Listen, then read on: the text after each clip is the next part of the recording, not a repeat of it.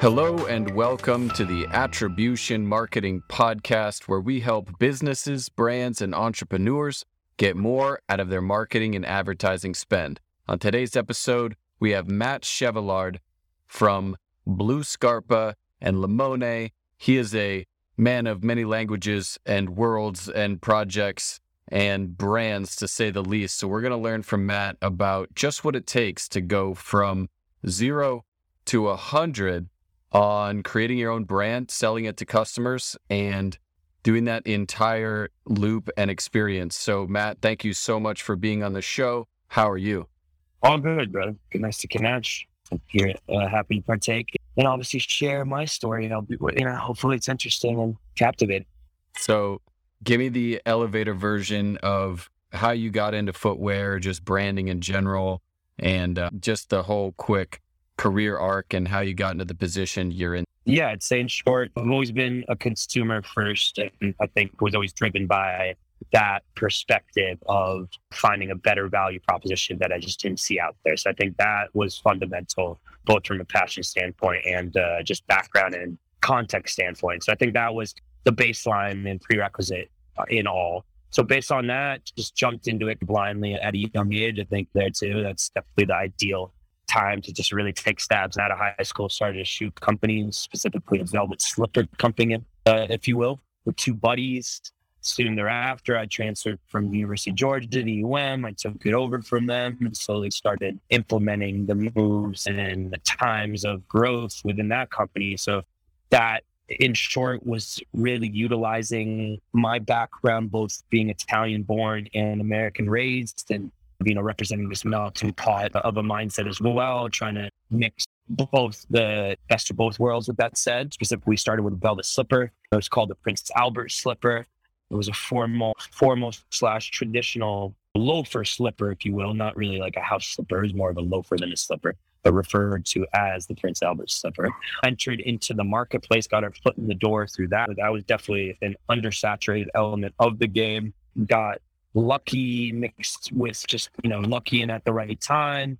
The velvet slipper became very trendy at that given a couple of years afterwards. Kanye West and a variety of people started endorsing it and pumping it. And through that, realized that it was a very elitist shoe, not really made for any wholesale context. Started teaming up with bloggers, influencers, anyone who had whatever form of reach. This is definitely in the infancy stages of that world. We worked with Man Repellers, Blonde Salad, Chata Ferrani, who else? A variety of people in that vein.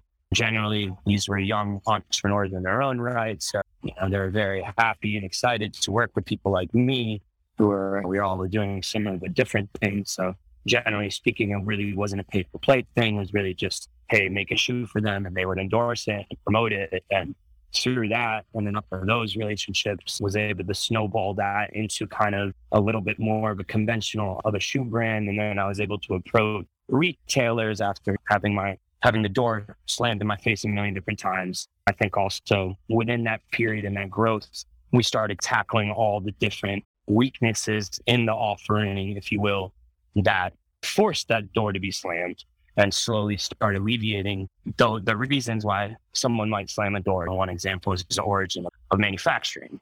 In luxury, the thing that someone asks you, they hope you say China so they can say, hey, we struggle with independent brands made in China. So made in China, no matter how cool something was back in the day, people are like, hey, focus on shoes made in Italy, England, Spain. Nothing really short of that. So tried fixing that, moved manufacturing to Spain, eventually to Italy. Then obviously people ask you, the next most popular question would probably be, people ask you what stores you're carried in. Slowly but surely started working up the ladder of the different sort of boutiques and the caliber of boutiques we worked with, eventually getting to the paradigm or pinnacle of that, working with the Bergdorfs, the Barneys, the Saxes, the Websters, and all the international versions of that as well. And then I snowballed and accruing the marketing arm of influencers and bloggers and celebrities. And through our next big break was really starting relationships with the stylists and the NBA players, specifically that too being in the right place at the right time. It was the moment where the Heat were the epicenter of the NBA and the style kind of focus of really menswear, if you will. And, with LeBron, Chris Bosh, and Dwayne Wade teamed up, Dwayne became my close homie and top customer and face. And we worked on a collaboration together in a shoe and the natural endorsement of my brand. I was suffocated in the Miami realm. So I took a big step and leap into New York City just to try to find opportunity and respect and just open up more deal flow. Tell us what you mean by that. You jumped into New York City. What did that mean? It was, I think I always benefited and really enjoyed being a big fish in a small pond, if you will, in Miami, just being a secondary market for fashion. And that said, we're looking to compete on an international scale as a luxury fashion brand. It just simply was not out of Miami. You were entering into the game with an extreme handicap if that was your intent. So the optics of that being, if you were a quote unquote legitimate fashion company, you were based out in New York or LA, probably most likely New York. So just already there, I was always handicapped and looked down upon. And I think I've heard everything under the sun at the time on how the brand was started, where it came from. People would be like, oh, your grandpa started it, didn't he? Oh, it's a family owned business. So I think that was kind of just like the connotations and baggage of being located in South Florida and growing my business in South Florida. A lot of people were like, oh, he's not about that grit. I felt stifled not having the avenues and opportunities and potential partners in Miami accordingly. So really deep dived into the land of opportunity that's in New York and opened up a store with the intent of both getting the respect I wanted and also opening up the opportunities that I thought the brand and I deserved. In hindsight, I should have absolutely never taken on that level of risk just because it certainly outweighed any potential upsides, just given extreme risks that it is signing a $30,000 a month rent next to Prada. It served the purpose. It opened up a lot of doors, but the stress and liability and exposure from that was insane. But being obviously young and adventurous and naive at the same time, like that seemed like the only option. And I didn't want to waver. And I felt like back to the point of addressing all my voids or weaknesses, that was the one thing that I had that I was missing in terms of like argument. How do I compare myself to these LVMH Karen brands? I was able to legitimately go toe to toe on every level other than I don't have my own shop in New York. So to me, it was like, does X, Y, and Z celebrity wear your product? Yes. Does, are you carried in these stores? Yes. Is your shoe made in Italy? Yes. Is your shoe a luxury price point? Yes. Pound for pound, the shoe to me was more unique, better made, better priced, cooler than any shoe in the marketplace. The only thing that I felt was a disadvantage to me was I didn't have the critical mass or brand awareness, needless to say, that these big traditional luxury powerhouses had. I think that's also a major factor was I was painstakingly stubborn, also just because I couldn't afford any help on figuring out how the hell I could do it all on my own. And so in a very stubborn way, I literally did every aspect under the sun that a brand needed to do. I ran my own PR. I did my own marketing. I did my own designs. I did my own product development. Sure, like with my team in Italy, my shoe engineers and back-end staff there, we literally did everything in-house and really didn't rely on any sales, on any PR marketing, on anything for that set. So it went where at first I did it by default because I couldn't afford it and to hire anyone to do it. And then eventually when I could, it was like, why would I pay you when I do it better? So it got to a point where the missing weakness or void was really and only I don't have a store next to the other luxury brands in the world. So I deep dived in New York. It was a very turbulent / incredibly eye-opening experience at that. And what doesn't break you makes you is the theme, I'd say, of that experience, because it was after 2 years and change to follow. Because it went from deep diving into a situation, obviously being naive and exposing myself to landlords, potential partners, and all sorts of people. I became wildly vulnerable and exposed during that moment. Let me pause you right there just to level set here. So to be clear, right? You have an idea to make a shoe company. It turns out to be a velvet shoe slipper / company you do with a few friends. You eventually take control of the business, right? You expand it. Now you're in Miami. You're doing well in Miami. It's an idea, but it's growing. It's getting bigger.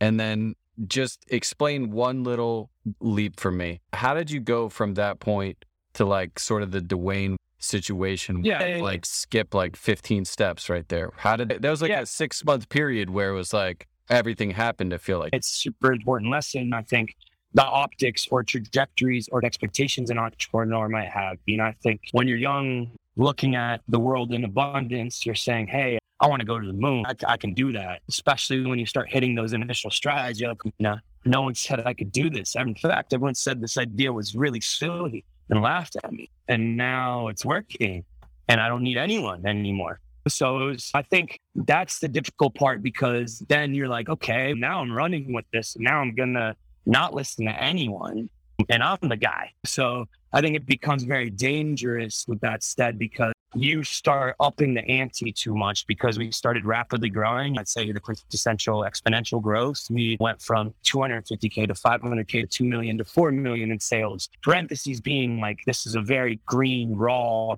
Instagram world right there. So I definitely benefited enormously from just the entrance of Instagram into the marketplace and the ability of you being able to market off Instagram, which obviously is very different. Now it's a big pay-per-play and algorithm situation. Obviously, this is pre-Facebook and everything as well.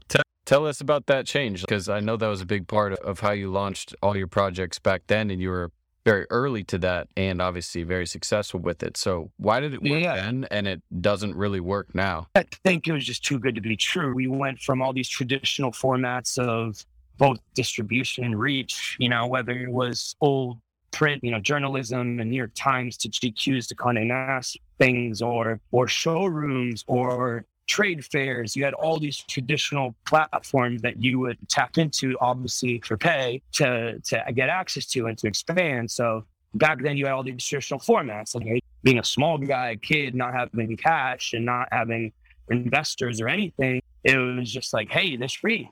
This seems like it would work. And then it started working. So it was like, okay, why would I pay anyone for any of this stuff? Like, everyone, you just got to connect dots. And if I can figure out people that I see eye to eye with, bloggers and influencers need me as well to balance the corporate deals and all this stuff. So just figured out at the time, in this like very wild west of a marketplace, had to tap into stuff and run with it accordingly. Now it's obviously a completely different ball game, because influencers and bloggers and all these people are obviously arguably the new Condé Nast and the new journalists and the new platform, the new magic trade shows. Like, these people represent insane reach, and rightfully so, deserve to be compensated. So obviously it's a pay-for-play situation across the board with the constituents like them, to Facebook/Instagram, to all these people. Facebook, it made it a great investment, obviously banking on Instagram's platform, which people like me benefited for free on. I'll jump in. I feel like, so it's harder to sort of get the free reach, or maybe even get in touch with these people, or get a free post. All those things are more challenging. But the question is, especially with the algorithm, obviously, where it's the opposite, and now you're buried instead of put on. But let's just say this, like, even all those challenges, you're still sort of able to, whether you do it in real life or on your phone or somehow, you're able to find artists and brands and collaborate, and you're still staying at the cutting edge of what's relevant culturally on the platform. And even as difficult as it is, you're still able to play in those circles. So imagine you're a boring brand listening to this. How do you break into that? If they were going to reach out to you, or an influencer wanted to get in? I think today it's much more about tailored fits and much more about target marketing. And it's much more about speaking exactly to your customer, because it's too damn expensive to try to do anything else. So I think now the new opportunity, the new lane that I have, which is similar but different, is just, hey, let me carve out a bunch of independent lanes that are super tight and very specific, and let me just cater to that accordingly. So my goal is not being the next blanket lifestyle brand. My goal is like, hey, now I want to be the number one penny loafer guy. It's very specific. It's built on a foundation that's the core, and it's building it out accordingly and just trying to accrue the right people. I've also changed my price point. I've gone higher. I've also been very aggressive on no discounts, no sales, no just diluting of the brand in any way, because the idea is to keep it small and tight. I've also essentially cut out wholesale as well. Yeah, so now it's just a much more targeted, much more tailored offering / value proposition. Beforehand, my original goal was like, hey, let me like make an awesome, amazing bang for your buck value proposition for everyone. And let me make it at this certain price point that I can be the entry level luxury point. Obviously, through experience, I learned that was no man's land. Also, like me trying to be a niche player in the big boy world, those just don't add up. I didn't have the finance capacity to not discount. I didn't have the finance capacity of being a tight enough business that didn't have to like waver on stuff. So now I think I've just, developed a much, much tighter concept instead of making 30,000 pairs of shoes a year previously. Now my approach is I sell wholesale to Webster in 5 doors. I do that because they're the best store right now in the world. And I want to participate in wholesale on an accessible front because there's just too cumbersome of an approach in opening my own retail stores. So obviously benefiting and working with partners like the Webster, who have incredibly prime real estate in beautiful cities and amazing architecture and layouts. There's a benefit to me doing it, but it's done on a super small scale. My average sales price doesn't plummet from that. So I think just really to pivot, tailor your value proposition and your target market accordingly. So you don't need to just, cold call and discount to get engagement. You know who you're trying to engage with and you're targeting to that smaller pool. So it's a lot less misses and there's a lot less just fat and inefficiencies with that, if that makes sense. Yeah, nice. I think one time you told me in another conversation how you didn't want to be basically, air quotes, just another Instagram brand. So what is the difference between getting a couple wholesale relationships and PR and celebrities, and influencers and that whole machine versus you pop up a Shopify store, you get dialed on the advertising campaigns, and you might sell 100,000 t-shirts, but you're left with no brand equity. What is the difference to you? Break that down. I think it's the whole premise of all depends what marketplace you're operating in. You talk t-shirts, you're already talking a super low barrier to entry marketplace, and something that all in all, anyone can jump into, participate in. Anyone can go to the moon quickly. The catch with that, because obviously with anything of that nature, the equivalent on the back end can happen. Anyone can go to the bottom just as quickly as they go to the top. And the the competition is super fierce. Obviously, a lot of design is non-patentable or protected. There's not too many components. There's not any barriers that protect an entrepreneur in investing and growing their respective concepts. So obviously in footwear, as it pertains to t-shirts, to footwear, for instance, the benefit of footwear is really like, it's not something that you can just jump in. It's something that there's an age-long tradition. You're dealing with cultures in other countries, and you're dealing with a shoe can have anywhere from 10 to 50 different components / suppliers in each shoe, all requiring skilled artisans across that whole process. So to answer that question, you have to be really dedicated, not just be quintessential, because I think right now, with that said, there's hyper trends going on, and there's a lot of FOMO, and our generations and our demographics right now in the United States lend itself to that. And that's dangerous because if you can tap into it, if you can have a super aggressive proposition and be super aggressive on Facebook ads, on selling widgets, on just selling, let's say, something that's already on Amazon, but marked up 30% on Instagram, you can create a very successful concept. The problem is that there's intelligent people out there that are like, wait a second, how much is that on Amazon?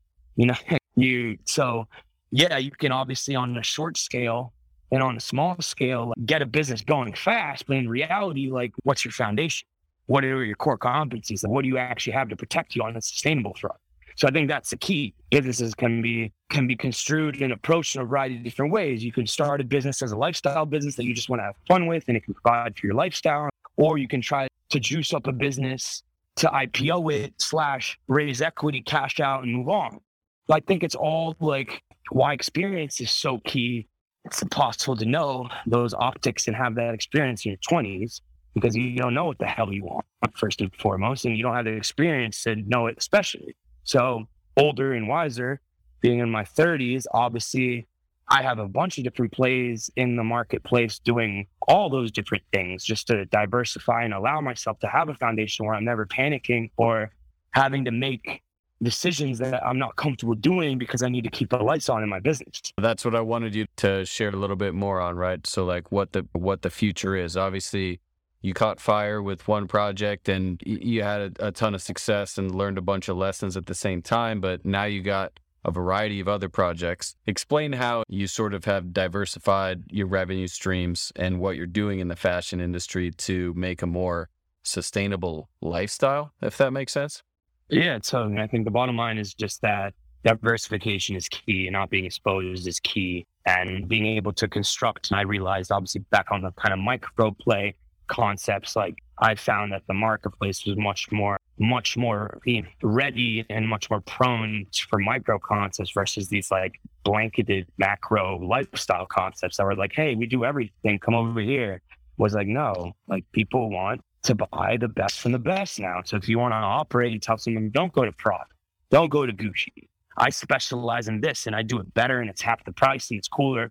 That is a legitimate, scalable, and sustainable value proposition. So I'd say I've learned to diversify just because I've learned how to objectify my vision. And I think that I've been reading a lot of self-help books, leadership books, everything across the board to put that into perspective, was really just marrying the telescope to the microscope. And that was like the most profound, simple encapsulation of that, which is like, as an entrepreneur and as a quote unquote visionary, the idea is you can have whatever vision and it might be the greatest, but if you can't relate that today into the microscope and to actually keeping the lights on in the business, it's as good as nothing. So I think you have to really carve out respective lanes and respective ways and mechanisms where the telescope and your grand vision is married to day to day. So both of those can synchronize, and then you're not forced to be reactionary or make decisions that you wouldn't necessarily be comfortable doing on either end. Example, like, hey, I want to be the hottest, best luxury brand in the world. That's my telescope vision. Reality is I can't sell my shoes. Can't afford to pay my factory. That's where it's okay. Telescope and microscope weren't talking to each other. Because, that is absolutely crucial. So I don't know if that explains this sentiment of that, but I think that's just the bottom line. Like, you really have to objectify your vision and not bite off more than you can chew is the ultimate reason. I think entrepreneurs are obviously entrepreneurs because they have higher risk tolerance than most people, but entrepreneurs could also fall on their ass many different times, if not every time, if they don't learn from their mistakes. My mother's always ingrained that in me, that the definition of insanity is not learning from your mistakes. So I think for me, I learned from oversights, from neglect, from just inexperience, from just not being strategic in anything I approach. I think the bottom line, as a kid, you're very spontaneous and you're very shoot off the hip. As you get older, life's too short to assume that sort of exposure and risk. So you start to just, nibble instead of take big bites, if that makes sense. And obviously readjust and continue to readjust until you start to walk and until you finally start to run, if that makes sense. So, hey, how about this one, man?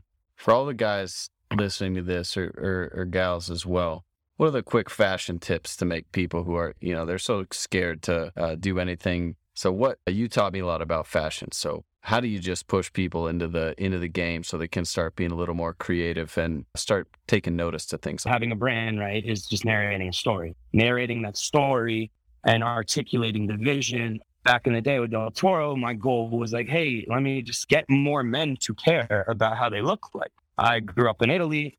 I know certain people, and I've always loved fashion and luxury, and it's always made me feel good. It's always excited me. It's always been a value add. I think back in the day, pre-MBA, pre-menswear, pre-style, like fashion was very metro. It was very Euro. It had all these like weird connotations to it that eventually like men started realizing that there is just all around value created and caring about how you looked, both in terms of exercise and in terms of look, like actual style. Because in the end, it increases your likeness of finding a female or a male partner. It obviously allows you to feel better. It's a win-win in that regard. So I think, how do I teach it? My goal in terms of marketing and everything, conditioning and empowering people to be able to make their own decisions. I think that's the key.